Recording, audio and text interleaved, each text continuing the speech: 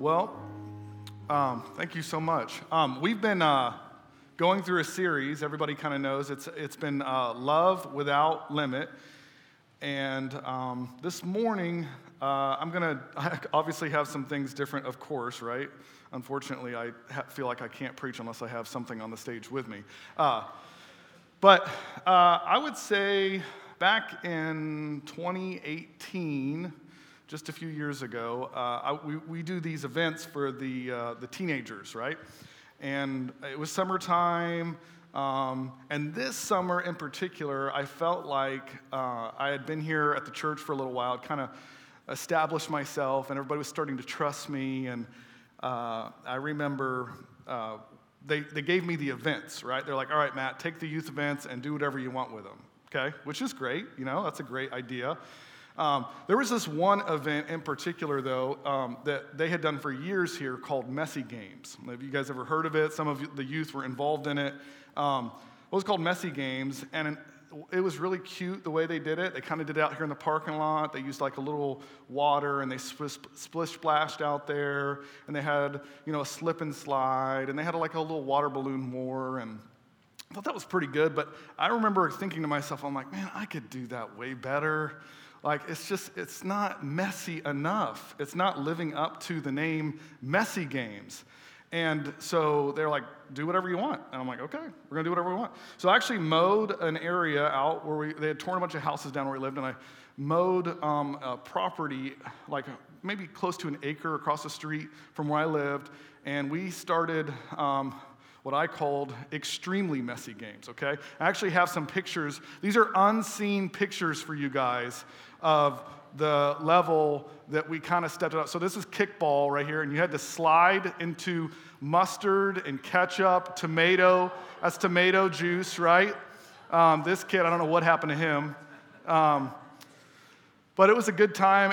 There's Octopus 500, okay? You guys ever heard of 500? I did Octopus 500. Where you threw it in the air, they caught the frozen octopus. These kids were having a good time. This is where they take orange juice and they spit it into the bucket. Everybody seems to be having a blast. I didn't give you too much of a visual, thankfully. There's Hunter. Adam had something on the back of his head the whole time. You can see that. Okay, right here. Here, we can kind of slow it down. So this is the part I kind of want to highlight. Okay, so this, I had never been given the opportunity to do a food fight with the youth group, but like I was going to do a food fight. I cooked spaghetti, I cooked the meat sauce and everything, but the part I didn't get to cook was the hamburgers. You can kind of see the little hamburgers right there. I didn't actually get to cook those, but I still threw them on there, okay? And then we prayed. You can see their eyes over. We prayed, and then they went for it, okay? And it went crazy. I mean, kids were crying. Let's see Kira. I think she's in the next one. Kids were crying. It didn't go super well. It was really hard to keep on track. Took like half an hour to clean them all up. There's Gabe and Kira after she's cleaned up. We did tug of war, so you can see they're still smiling. I mean, nobody was like hating me after this. Half the kids were just wanting to lay in the mud the whole time. That's pretty close to being it. Yeah, see, Isaac's just laying there. See, these guys had a good time. It took probably 3 hours to clean all that stuff up. I think I came back the next day and cleaned all the other stuff. But that was it for Messy Games, right? So I wanted to highlight that part with the table because, by the way, nobody's ever seen this, so you guys feel privileged today because you all got to see. We were afraid to show them to the parents at the time because it's like, Matt might not be working at Grace Church if we tell everybody what happened at Messy Games, okay?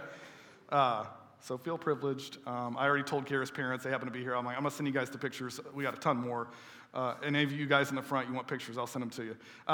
Anyways, but the table there, it got really, really messy. And I only showed you those pictures just to point out that table was messy. Now, when we think of communion, we think of the Last Supper. We think of what happened in John 13. We think of this beautiful picture of Jesus telling us that he was going to die and he was going to leave, and that he talked about, this is my body which was given for you, and this was the wine, and all of these beautiful pictures, right? We use all of those. He washed the disciples' feet. Does everybody remember all of these things? And so we picture that, but we don't necessarily know how messy that table got. And so the next 2 weeks, I'm going to spend just a couple, I'm going to spend these next 2 weeks talking about what actually took place at this table and what Jesus was trying to show us, okay? So if you have your Bibles, go to John 13. John 13, we're going to read verses 1 through 7. It was almost time for the Jewish Passover festival, right? Jesus knew that the time had come for him to leave this world and go back to the Father. Jesus had always loved the people in the world who were his. Now was the time he showed them his love the most. Jesus and his followers were at the evening meal, and the devil had already persuaded Judas Iscariot to hand Jesus over to his enemies. Judas was the son of Simon, and the Father had given Jesus power over everything. Jesus knew this. He also knew that he had come from God, and he knew that he was going back to God. So while they were eating, Jesus stood up and took off his robe. He got a towel and wrapped it around his waist. He poured water into a bowl and began to wash the followers' feet. He dried their feet with the towel that was wrapped around his waist, and he came to Simon Peter. But Peter said to him, "Lord, you should not wash my feet." Jesus answered, "You don't know what I'm doing now, but later you will understand." Okay, so he says, you don't know what I'm doing now, but later you will understand. Now, most of the time when we think of Jesus washing the feet, we do think of servanthood. Like I've preached it, I've heard of servanthood. I actually think if you wash people's feet and you in honor and trying to show servanthood, I don't think there's anything wrong with that. I'm not going to take that away from anyone. As is communion and baptism and all the things, right? All of those are good. But most of the time when Jesus was doing things, he was trying to show us a picture. He was trying to show us something. And here he actually tells Peter, he said, this thing I'm about to do, he said, you don't actually know what I'm doing, but you will. You'll understand it later. So this table represents an illustration. It actually represented an illustration that Jesus was trying to show the disciples. And in that illustration, there's actually 6 different activities that take place while he's washing their feet, while he's doing this. It says that he stood up, he took off his robe, he wrapped himself, he poured water, and he washed their feet, and he dried them. Now, I'm going to try and explain this to you with these few points, but I'm just telling you, like, I've been studying it for a month, and I'm just like, I don't even know. I don't fully grasp. But I'm going to try and say it as best I can this morning, so if you guys can hang in there with me, okay? So it says that he stood up, right? He stood up from the heavenly banquet.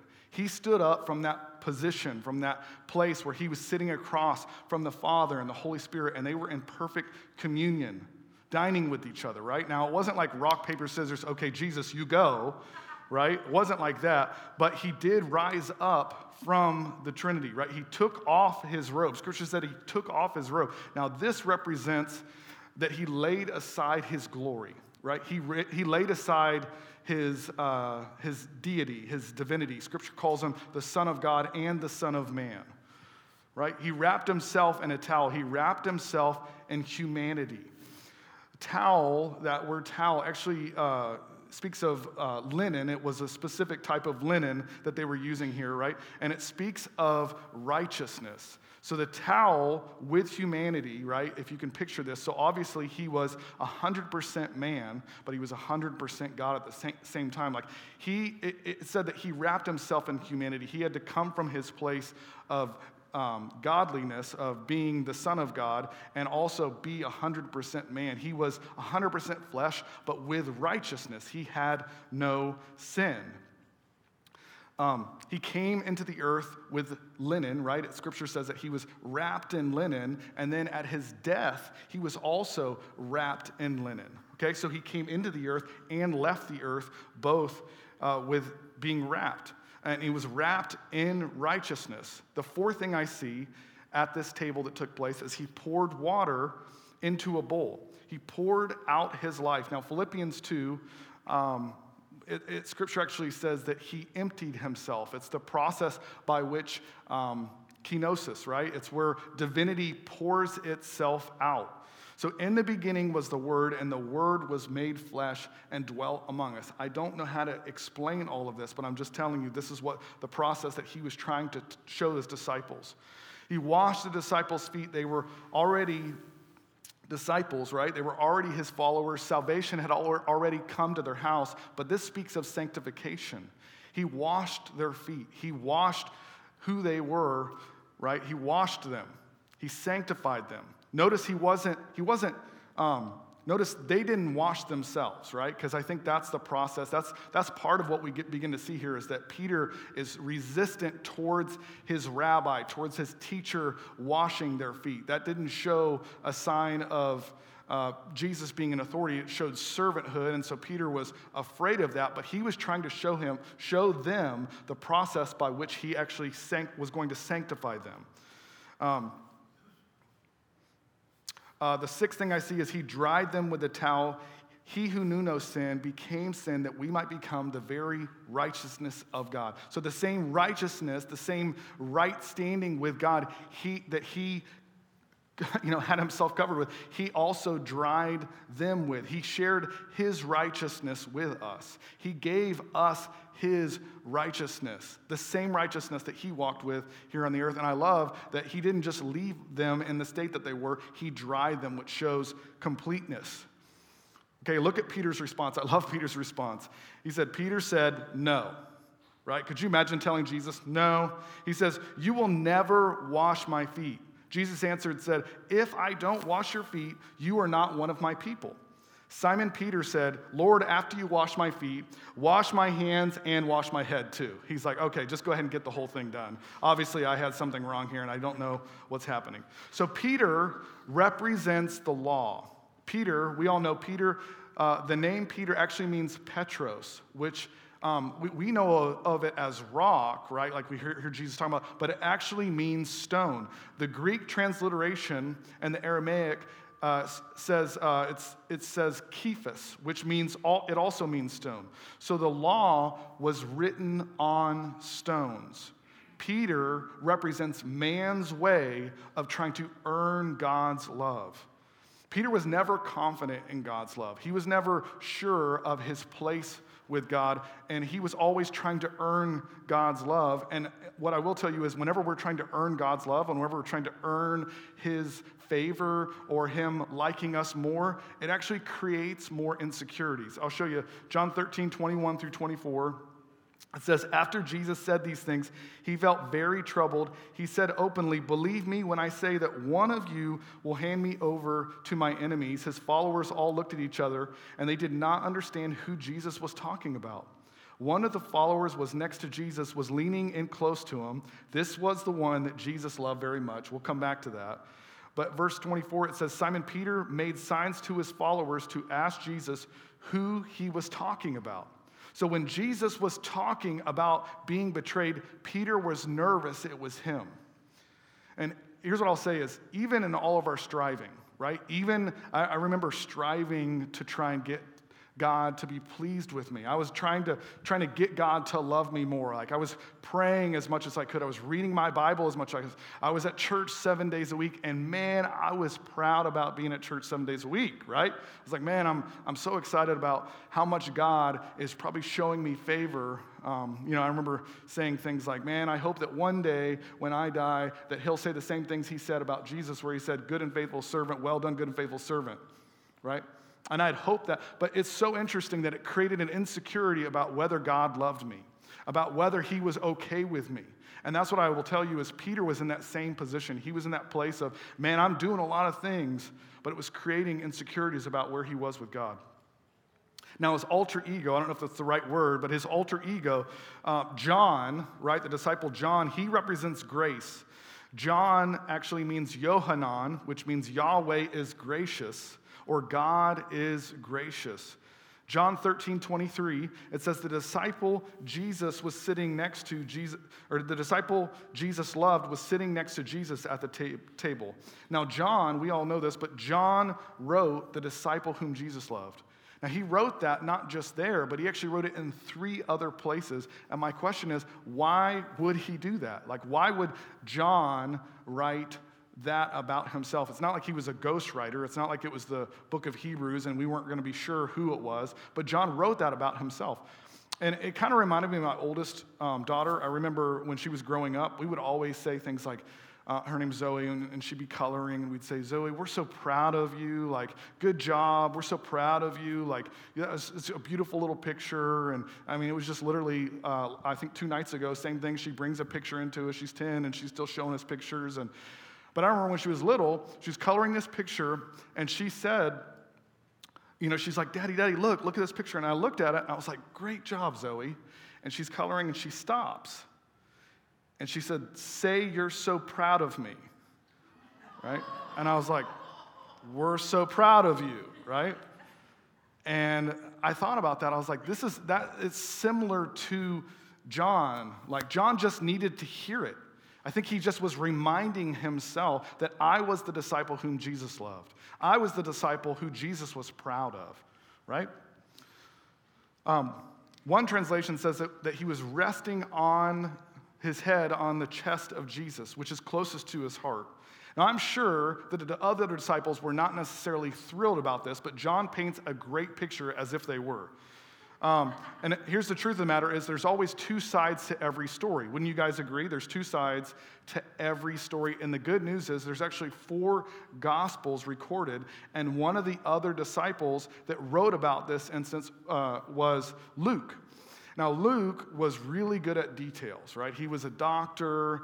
He might have been one of the oldest. Luke wrote the book of Luke, also wrote the book of Acts. And maybe some scholars believe that he maybe wrote the book of Hebrews. And Luke didn't leave out details. In fact, just between the book of Luke and the book of Acts, it's actually a quarter of the New Testament. And I'm so thankful that he didn't leave out these details. Let's take a look at what he wrote about the exact same instance that John left out. John 22, it says 22 through 24, it says, the Son of Man will do what God has planned, but it will be very bad for the one who hands over the Son of Man to be killed. Then the apostle asked each other, which one of us would do that? Verse 24, it says, later the apostles began to argue about which one of them was the most important. Now, other translations say dispute. Another translation says brawl. And isn't it convenient that John, the disciple whom Jesus loved, forgot to mention that he was fighting with the other disciples about who was the best disciple, who was the greatest, right? He seemed to have left that. And it says that there was a brawl. So you can imagine, here Jesus is, he's trying to explain these things. And this whole table is a disaster, right? It's all upside down. So I would say simple math, Peter plus the disciple whom Jesus loved, plus Luke tattletaling equals a lot of personality at this table, okay? Yet Jesus is the epitome of love. Love is patient, it's kind, it's not boastful or proud. And Jesus was not trying to give his disciples a lesson about love just by washing their feet and serving them and showing them, but he was literally displaying love to them as they're sitting there and he's talking with them. So if we go to John 13:33, it says, Jesus said, my children, I will be with you only a short time more, and you will look for me, but I tell you now that what I told you, the Jewish leaders, where I am going, you cannot come. I give you a new command, love each other. You must love each other just as much as I have loved you.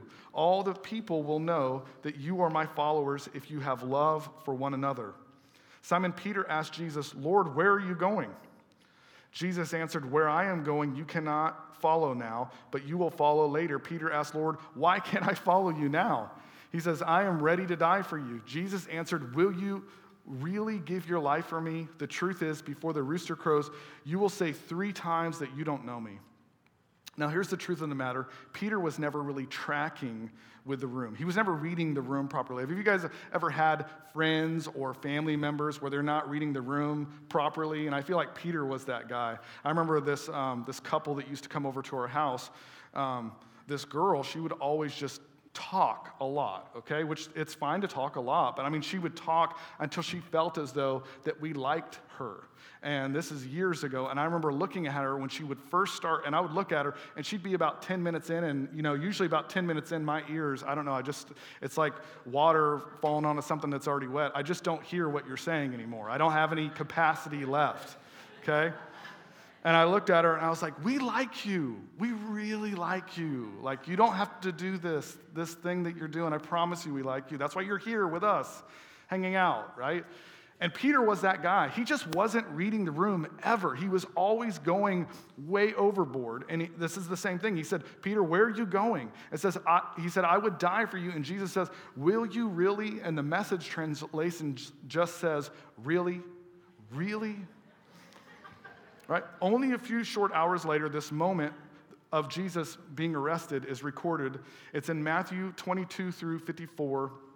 It says, so they arrested him and led him to the high priest's home, and Peter followed at a distance. Verse 55, it says, the guards lit a fire in the middle of the courtyard and sat around it, and Peter joined them there, and a servant girl noticed him in the firelight and began staring at him. Finally, she said, this was the one of Jesus' followers, but Peter denied it.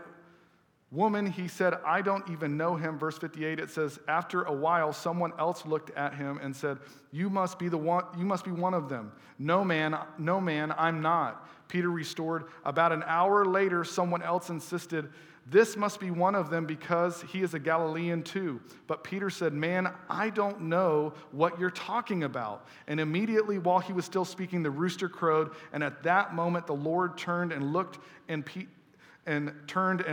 Peter. Suddenly the Lord's words flashed through Peter's mind, before the rooster crows tomorrow morning, you will deny me 3 times that you even knew me. And Peter left the courtyard weeping bitterly. The third time Peter denied Jesus, it said Jesus looked at him. Right? Now Peter might have felt in that moment, he might have felt crushed. Right? He might have felt as though he had done the worst thing that he had ever done in his life. Because just a few hours before that, if you remember, he said, man, I would die for you, Jesus. And if you think about it, you can see how it would be crushing because Peter was there for all those miracles. I mean, the first conversation that he ever had with Jesus, it was when they caught the big load of fish and they brought him in. I think it was 153 fish, right? That was the first miracle that he ever experienced. And Peter fell to his knees and said, depart from me, I'm a sinner. And Jesus continued to encourage him to follow him. And after that, then he saw the young girl that was risen from the dead. He saw Lazarus risen from the dead. He saw miracle after miracle. He saw the demon-possessed man. He saw the miracle with that. He saw the feeding of the 5,000 multiple times. Right? Peter was the one who even walked on the water with Jesus. So he saw all these miracles, and yet this one time Jesus predicts, he says, you're going to deny me not just once, but 3 times. And the worst part of it all was Jesus looked at him when it happened. It says, at that moment, the Lord turned and looked at Peter. But my question is, what did he look at Peter like? Like, how do you think he looked at Peter? And what I can encourage you and what I can tell you today is it wasn't an accusatory glare, it wasn't a frown, and it wasn't even I got him, right? Luke 22, verses 31 through 32 in the Matthew Bible says, and the Lord said, Simon, Simon, behold, Satan has desired you all to sift you like wheat. But I have prayed for you, Simon, that your faith should not fail. And when you have turned back again, strengthen your brother. Jesus knew Peter was going to fail, so why would he look at him with disappointment? Right? Like if he knew already that Peter was going to mess up, that Peter was going to deny him, why would he look at him with disgust?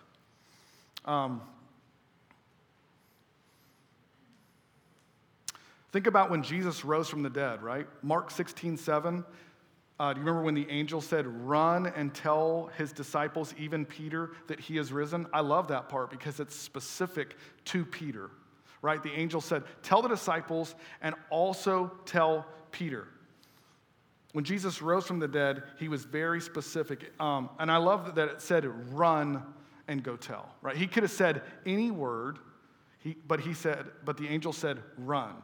We were singing this morning about his goodness running after us. You guys have all probably heard the story of the lost son, right? I know the Message calls it the good father, but it's a story where the son goes and asks for all of his inheritance.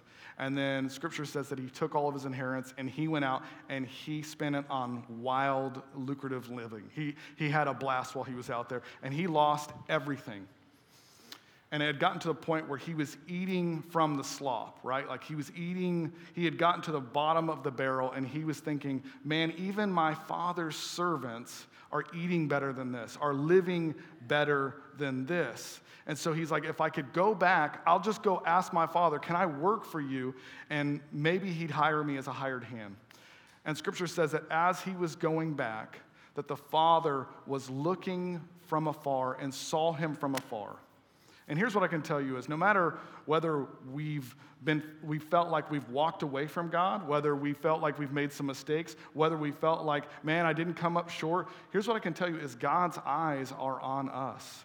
And scripture says that not only was he looking, but it says that the father got up and ran to the son. And I think of running, I think of out of control, I think of no limit. Doesn't have any limit, and there's no limit where the Father would run after us and how fast he would run after us. Amen?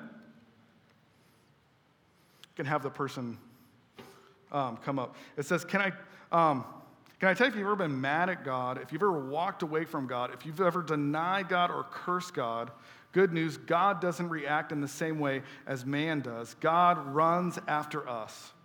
And see, this table wasn't let's just grab some grub.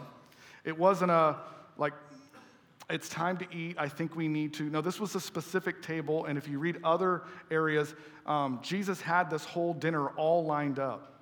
It was all lined up. In fact, he told the disciples, he said, hey, go to this specific town, and he said, there's going to be a man that has some water that he's carrying on his shoulder, and he said, that man's going to take you back, and that's where we're going to have dinner. We're going to feast. We're going to have that Passover meal.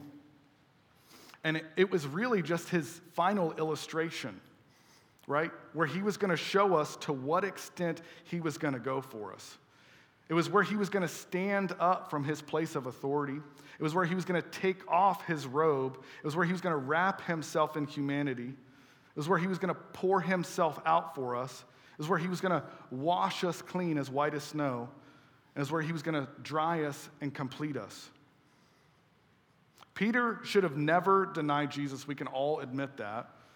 But later, Peter got it. I love what 1 Peter 4:8 says. It says, above all, constantly echo God's intense love for one another, for love will be a canopy over a multitude of sins. God's intense love for one another, for love will be a canopy over a multitude of sins. He had realized that God was not holding anything against him, that he was now an echo chamber of God's love. We may forsake God, but God responds with, I'll never leave you nor forsake you. I love what Paul Ellis said. He said, the wonder of the cross reveals God's unconditional love for us. God did not wait for us to repent or get cleaned up before he loved us. While we were in filth of our sin and self-righteousness, he came and hugged us. God will never make you jump through hoops to earn his love. He won't love you any more if you succeed, and he won't love you any less if you fail. If you lead millions to Christ or none at all, he will love you just the same. There's nothing you can do to make him love you more, and there's nothing you can do to make him love you less.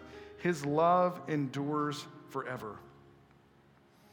I just want to encourage you today, man. It doesn't matter where you are with God. It doesn't matter what you've done. I just want to encourage us today. God loves us. We could be just like John, where we're right there, man. We've been faithful.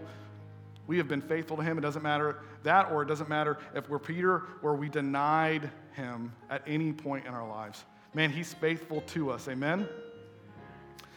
Would you guys stand with me? I want to pray over you today. Father, we just thank you, God, for your goodness. Lift your hands.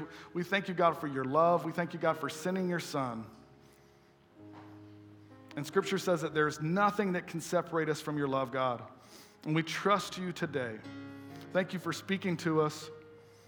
We give you all the praise and all the glory today. In Jesus' name, everybody said, amen.